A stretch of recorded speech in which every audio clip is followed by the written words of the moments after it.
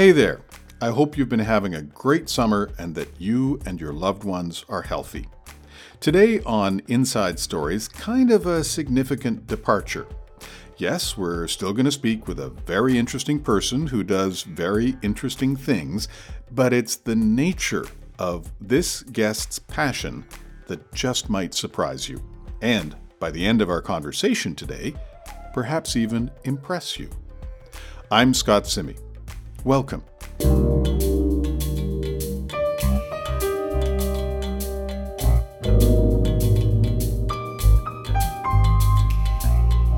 Today on Inside Stories, I'm joined from across the pond by T. Francis.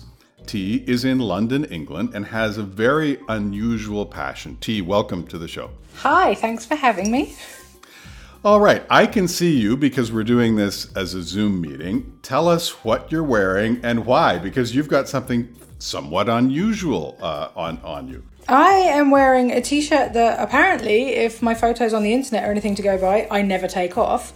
It's my favourite t-shirt. It's by an artist called Thomas Shahan.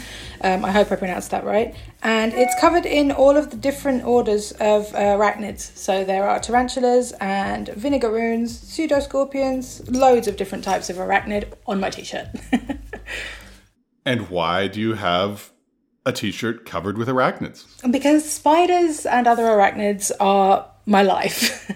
Yeah, I spend all of my time working with, studying, whatever, photographing, breeding, all different types of spiders and arachnids. And yeah, you could say I'm a bit obsessed. How did that get started? It seems like a somewhat unusual specialty or area of interest. Yeah, it's been a long-term thing. So when I was a kid, as far back as I can remember, when most other kids would have had an imaginary friend, I had an imaginary pet spider called Cyril who lived in the bath. So it's not a new thing. It's been something that I've been into my whole life. Not just spiders, but all other kinds of animals as well. When I left school, I worked at a zoo for a while. I've worked at various reptile shops and rescues, that kind of thing. I actually went off to university to study biology. I got my bachelor's degree in 2009 in animal biology and ecology, and my life took a complete detour. I ended up spending the next 10 years working as an illustrator, but the spiders and everything were there in the background, more as a hobby sort of thing. But in the last sort of couple of years, I've discovered a few things about myself that have given me the confidence to go back to my education and to resume where I was at with academia. So now I'm kind of pushing it in the direction of studying towards my master's and perhaps eventual PhD with a view to a career in arachnology.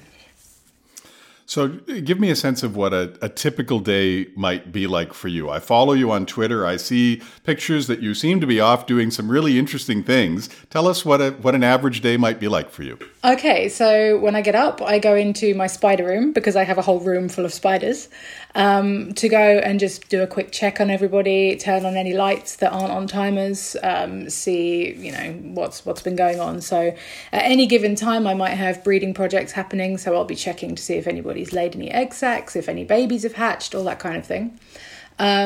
Later on in the day, feeding tends to start at around lunchtime, sort of mid-afternoon, because there are some species that will only eat during the day. They don't hunt at nighttime.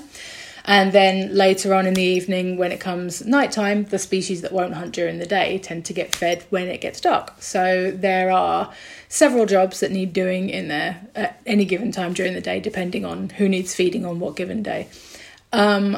They are very low maintenance animals for the most part, so none of them require feeding every single day. They don't really require cleaning out unless they've made a real mess. It's quite low maintenance work once everything's settled. So most of my time is just spent observing them and learning about them. And what I am assuming it would vary depending on the species of arachnid, but what do you feed spiders? Live food, so crickets, flies, moths, waxworms, which are moth larvae, mealworms, all that kind of thing. So there are some that prefer flying food, some that won't go after anything that doesn't move around a lot because they're triggered by vibrations, they can't really see. I keep stock of several different types of insect that I use as feeders, and depending on which species I'm feeding, I pick whichever type of insect I'm feeding it appropriately. And when you say you're breeding, are you breeding these to sell to clients or for what purpose? I breed them mostly for my own educational purposes. I like to see how everything works from start to finish. So I'll monitor and record their courtship behavior. When they mate, I'll see what's going on there, take photographs, maybe some video, that kind of thing, just so I can get a keen understanding of the behavior that goes into, these things, because it varies from species to species, and, different arachnid groups have different ways of going about all of this. But yeah, once the babies are born, depending on what they are and how many they are, sometimes I'll keep them. Sometimes if there's surplus, I'll distribute them amongst other spider loving friends. And if there are loads of them, then I have suppliers that will buy them from me as well. So. And when you say other spider-loving friends, I'm assuming, obviously, that you've connected with other people in London and elsewhere who share this fascination. Tell me a little bit about that process and how you find each other. I think a lot of my contacts locally were made when I was working at the local reptile shop several years ago. It's one of those places that people come from quite far afield to go to get their supplies, because... especially back then anyway, because, this was slightly before all of the big pet shop chains started carrying reptile equipment and food. So you'd meet a lot of people at places like that. Since that's sort of quietened down a little bit, because you can buy everything online, and obviously with the pandemic as well, it's mostly online that I connect with people. Going back to pre-pandemic, there's also shows that I would go to. So several times a year, there are different invertebrate expos that happen around London and surrounding areas, are the ones that are local to me anyway. They happen all over the place, but there's a few that I really, really enjoy going to. So I would meet a lot of people at those as well. When you mentioned that you're considering sort of making this kind of a career or getting back into this on an academic ground, what sort of jobs are out there for someone who's fascinated by spiders? What do you envision yourself potentially doing? My passion is in behavioural ecology and taxonomy. So those things basically are the study of spiders and the way they behave, the way they interact with their environments, just for human understanding's sake, really. And taxonomy is the classification of living species. So everything from tiny little invertebrates, bacteria, to plants, to big mammals, everything. So a taxonomist's role is to classify species that are discovered, to perhaps review prior classifications to see if there's anything that might be not quite as accurate as we once thought, to try and figure out where everything fits into the tree of life, as it were, and to give everything an appropriate name. And nowadays, there's systems like the International Barcode of Life, which takes genetic information from all of these creatures as well and loads it into a huge database so that they're catalogued in a way that's easily accessible for people who want to learn about them. So for me, what I would like to end up doing is going out into the field and observing them in their natural habitats, learning as much about them as I can, going to places where a lot of the ecosystems haven't been too widely explored and see if there's anything there that we don't know about yet. And if there is, bring it back home, take a good look at it, give it a name. It's funny you mentioned that, because I actually had written down a question, which was, if you could travel anywhere on Earth to go and see spiders in their natural habitat, where would you want to go and why? There's a few answers to that question. One is the Amazon rainforest, because it's just one of those places that I think anybody who pays any attention to the natural world and has an interest in it would associate that with huge amounts of life and not a massive amount of exploration. There's a lot out there that we still don't know about. But then that said, there are other places that I think that could be said for even more, because the Amazon is right up there on everyone's list of first place to go. So there are a lot of people going out there doing the looking and the discovering. So certainly I would love to go out there, and there is actually a possibility that I'll be able to in May. But the other place that is high up on my list is Iran, because I am actually half Iranian, and so a lot of my family are from there.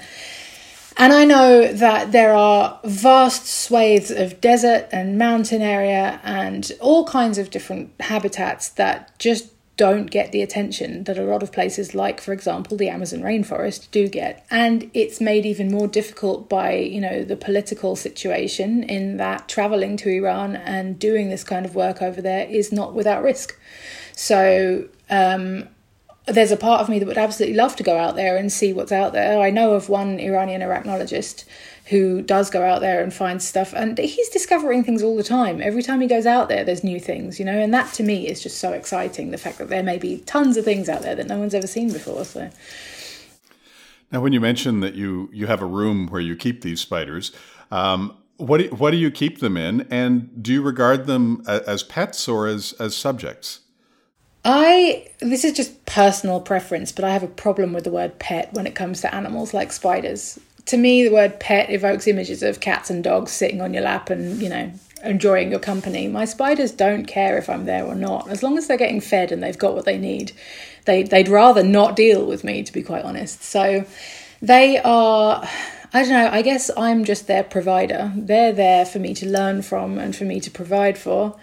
And I give them everything they need in return. So I like to try and make it as nice to look at as I can. So my spider room, the shelving racks that I keep them on are very well lit. There are lots of different enclosures that I try to keep planted with live plants. I just try to make them as visually interesting as possible for me, but also give the occupants adequate cover and as naturalistic as an environment as I possibly can, just to make sure that they are well cared for, really. I'm making an assumption here because I don't know much about spiders, but when you create these little environments for them to live in, are you bearing in mind, that these are different species of spiders that may have different natural habitats? And maybe you could just fill us in on that. Yeah, absolutely. So I keep a lot of tarantulas, but I also keep what are known as true spiders. So they are basically everything that isn't a tarantula.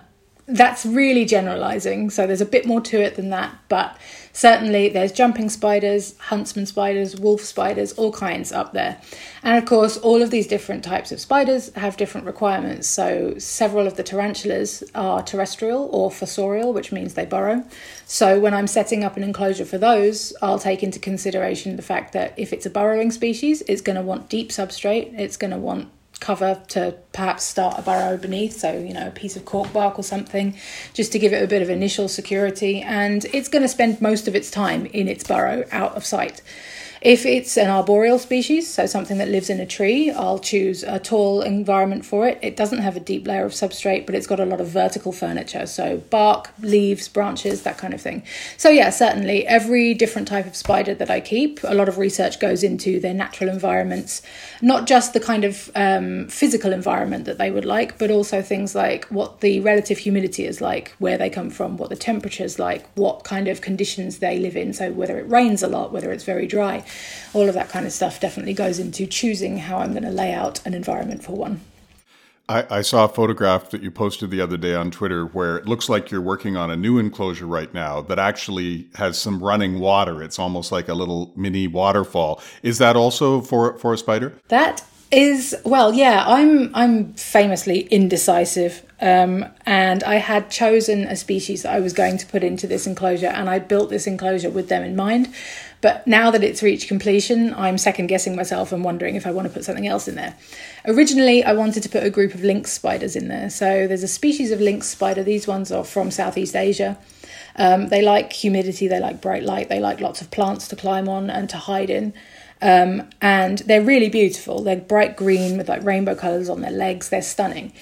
And they can live happily together in a group, which cannot be said for most spiders. So I was thinking of putting a group of them in there, but now I'm wondering if maybe I want to put a fishing spider in there instead, because there's a decent amount of water and I think it would make a good environment for one of them as well. But yeah, that was fun to build. You also photograph spiders. You take these macro photographs where we see them in incredible detail. Is that something you took some training to do? Did you figure it out on your own? How does that work? No, if I'm perfectly honest with you, I am flying by the seat of my pants when it comes to that. I don't know what I'm doing at all. I bought my first camera back in September last year. I'd done all of my picture taking with just phone cameras or just a little handheld point and shoot digital camera in the past, so nothing special. But I'd always known I wanted to try this, and I decided I'd look at secondhand cameras and lenses, and I got my first DSLR and a macro lens, and there is so much to learn. So I've learned everything that I can do at the moment by myself, just by looking online, asking people that I know who do this kind of thing if they've got any advice for me, that kind of thing. So yeah, I feel like I've barely even scratched the surface with that yet. So the fact that I can get some nice images with the little that I know so far is great, but I've got a long way to go. People can be so polarized by spiders, as you know. I'm sure there are some people, when you tell them that this is your thing, that they're kind of like, yikes, I don't even want to hear it. Some people, when they spot them in the house, they'll just execute them on sight. Other people will catch and release. I am in the latter camp. So I will actually get a glass and I'll put it over it and slide a piece of paper under, take them outside. Why, in your mind, if you can set aside your own fascination with these creatures, why, in your mind, is that a preferable thing? How would you try and convince someone who's a spider killer that they should just stop and be a little nicer to this creature? It's a really tough one to unpack because there's a lot of cultural and sort of inherited bias that affects most people's perception of these creatures.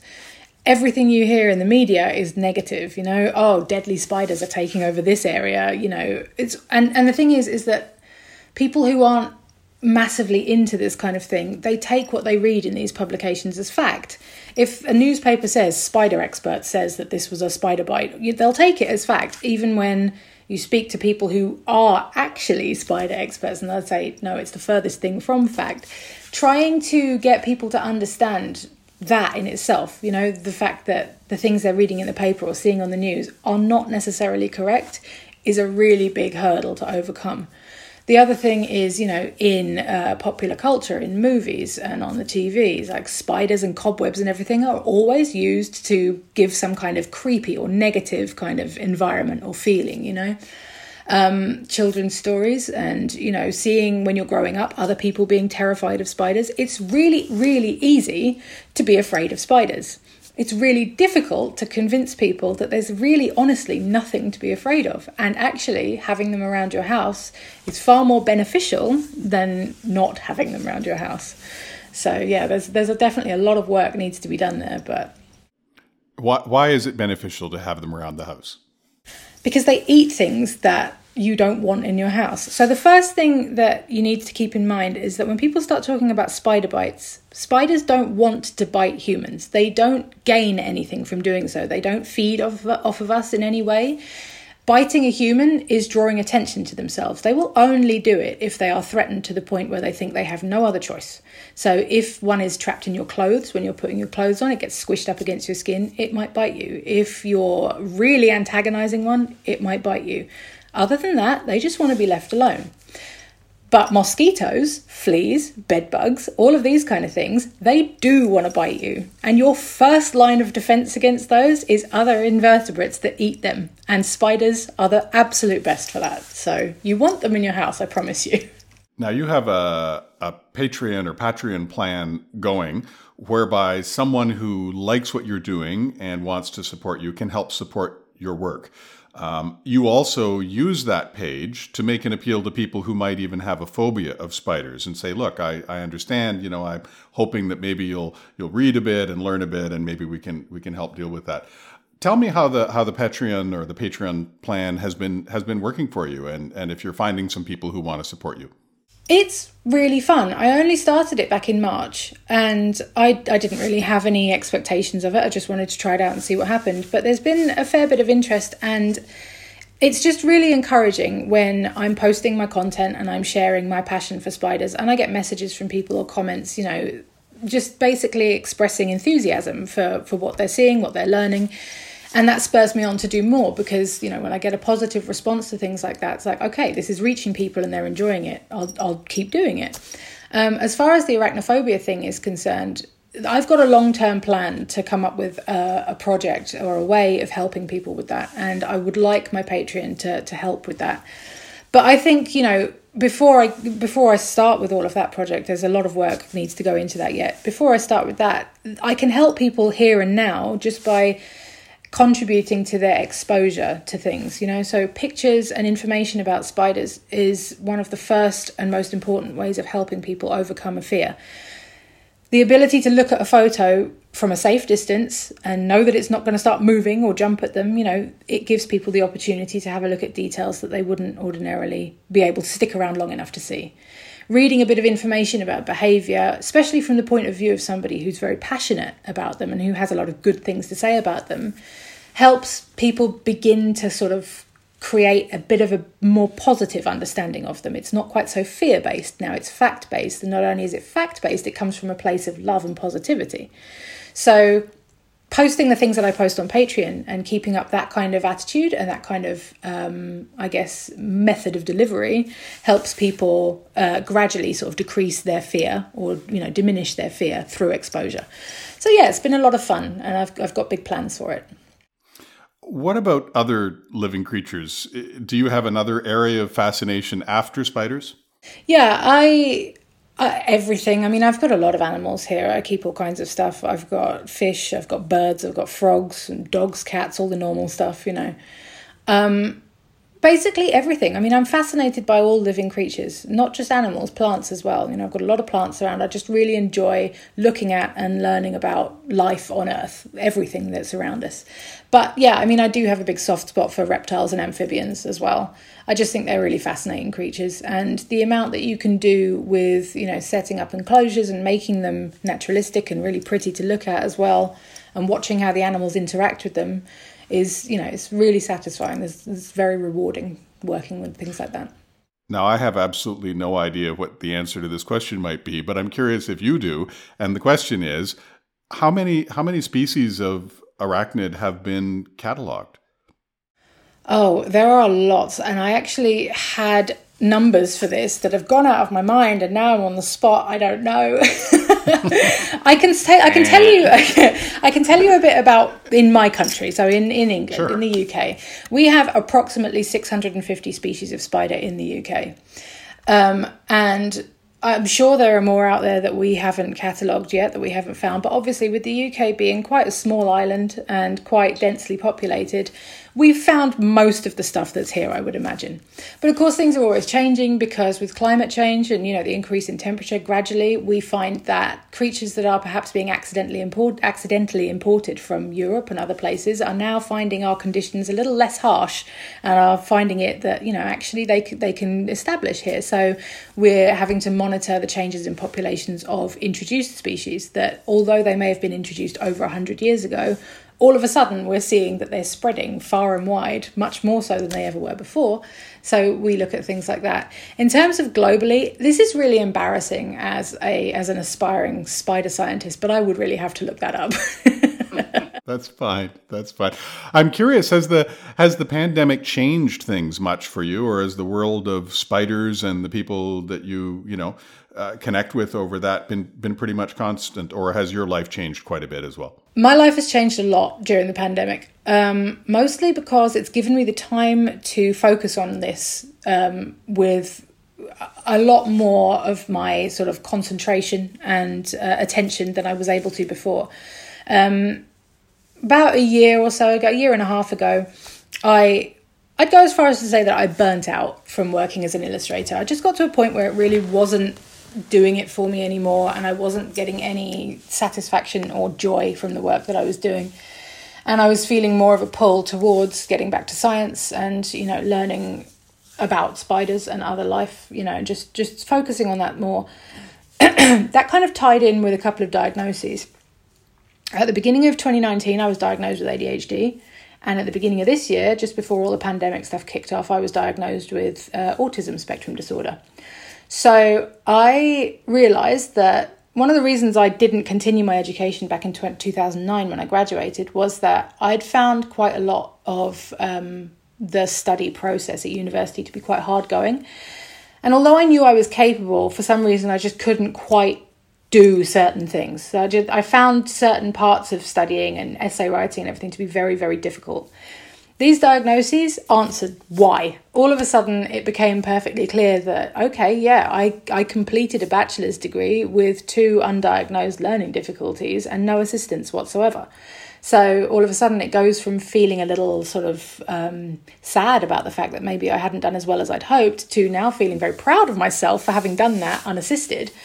So now that I have that understanding of myself and the pandemic has given me the time to focus on things, I've realised that actually going back to academia and resuming my education and pushing towards a future as an arachnologist is definitely something that I can achieve, and it's something that I want to achieve. So I've spent a lot of the time during the pandemic reaching out to and connecting with other people across the world who do the same kind of things, working with the British Arachnological Society and more recently the International Society of Arachnologists, just to get involved in some of their outreach projects and see if I can help, like volunteer some of my time to help them with things.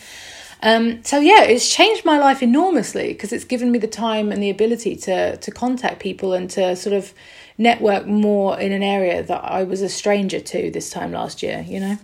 So yeah, it's changed a lot and I'm actually really grateful for it. Well, congratulations on learning of those diagnoses and the fact that you were able to attend school without realizing that these were potentially having an impact on how well you'd be able to perform there. Does getting the diagnosis also give you kind of a roadmap for going forward that should be helpful for you? Yeah, definitely. Because I think without them, I would still be experiencing a lot of self-doubt. I think I would still be feeling that, oh, maybe this isn't something I can do. Maybe I'm not cut out for this. But now I know that I'm eligible for support if I need it. And the universities that I'm looking at all offer support for this kind of thing because they recognise that these are challenges for the people that, you know, deal with them, but they're not sort of a roadblock per se. You can work with them. They can actually work very much in your favour. The amount of hyper focus that I can apply to the things that I'm interested in because of my autism or because of my ADHD helps me hugely. So it's kind of gone from feeling a little bit lost and a little bit unsure to now feeling like, no, actually, you know what? I can make this work in my favour and this is going to happen. So yeah, definitely the diagnoses have given me a clearer picture of what I can probably expect from myself moving forward. Great. What you can't expect right now are the few questions I'm about to ask you. That sound indicates that we're heading into the final section of our interview, and I'm going to ask you about 5 really short questions and just look for 5 short answers. So here we go. What is the most beautiful spider in your opinion? Oh, my lynx spiders, I think, are probably the most beautiful. Rainbow-coloured, bright green. Would you eat a protein-laden insect, say a grasshopper? Not whole, no. I've eaten bug meals sort of formed into other things that I can't recognise, but I don't think I could do it whole. What do you really like to cook? I'm really into Asian cuisine at the moment, a lot of Japanese stuff. Now, this one may be a no, but do you have a favorite movie that involves spiders or arachnids in some way? No, I've actually never seen the 2 big ones, which are Arachnophobia and 8-Legged Freaks. I have avoided them like the plague. And finally, if you could only visit Canada or the United States, but not both, which would you choose and why? Canada, definitely, 100%. Because I lived in the US for a period of years not that long ago, and I've never been to Canada, so I would very much like to come over there and check it out. Well, we'd love to have you, and we have plenty of spiders here, so please do come. One of my favorite things about this show is that I get to meet really fascinating, interesting people with great stories. And today it was truly a pleasure to speak with you, T. You're so interesting. What you do is so interesting, and you're so eloquent in describing it. So thank you so much for spending some time with us today. Thank you for having me. I appreciate it. It's been a lot of fun.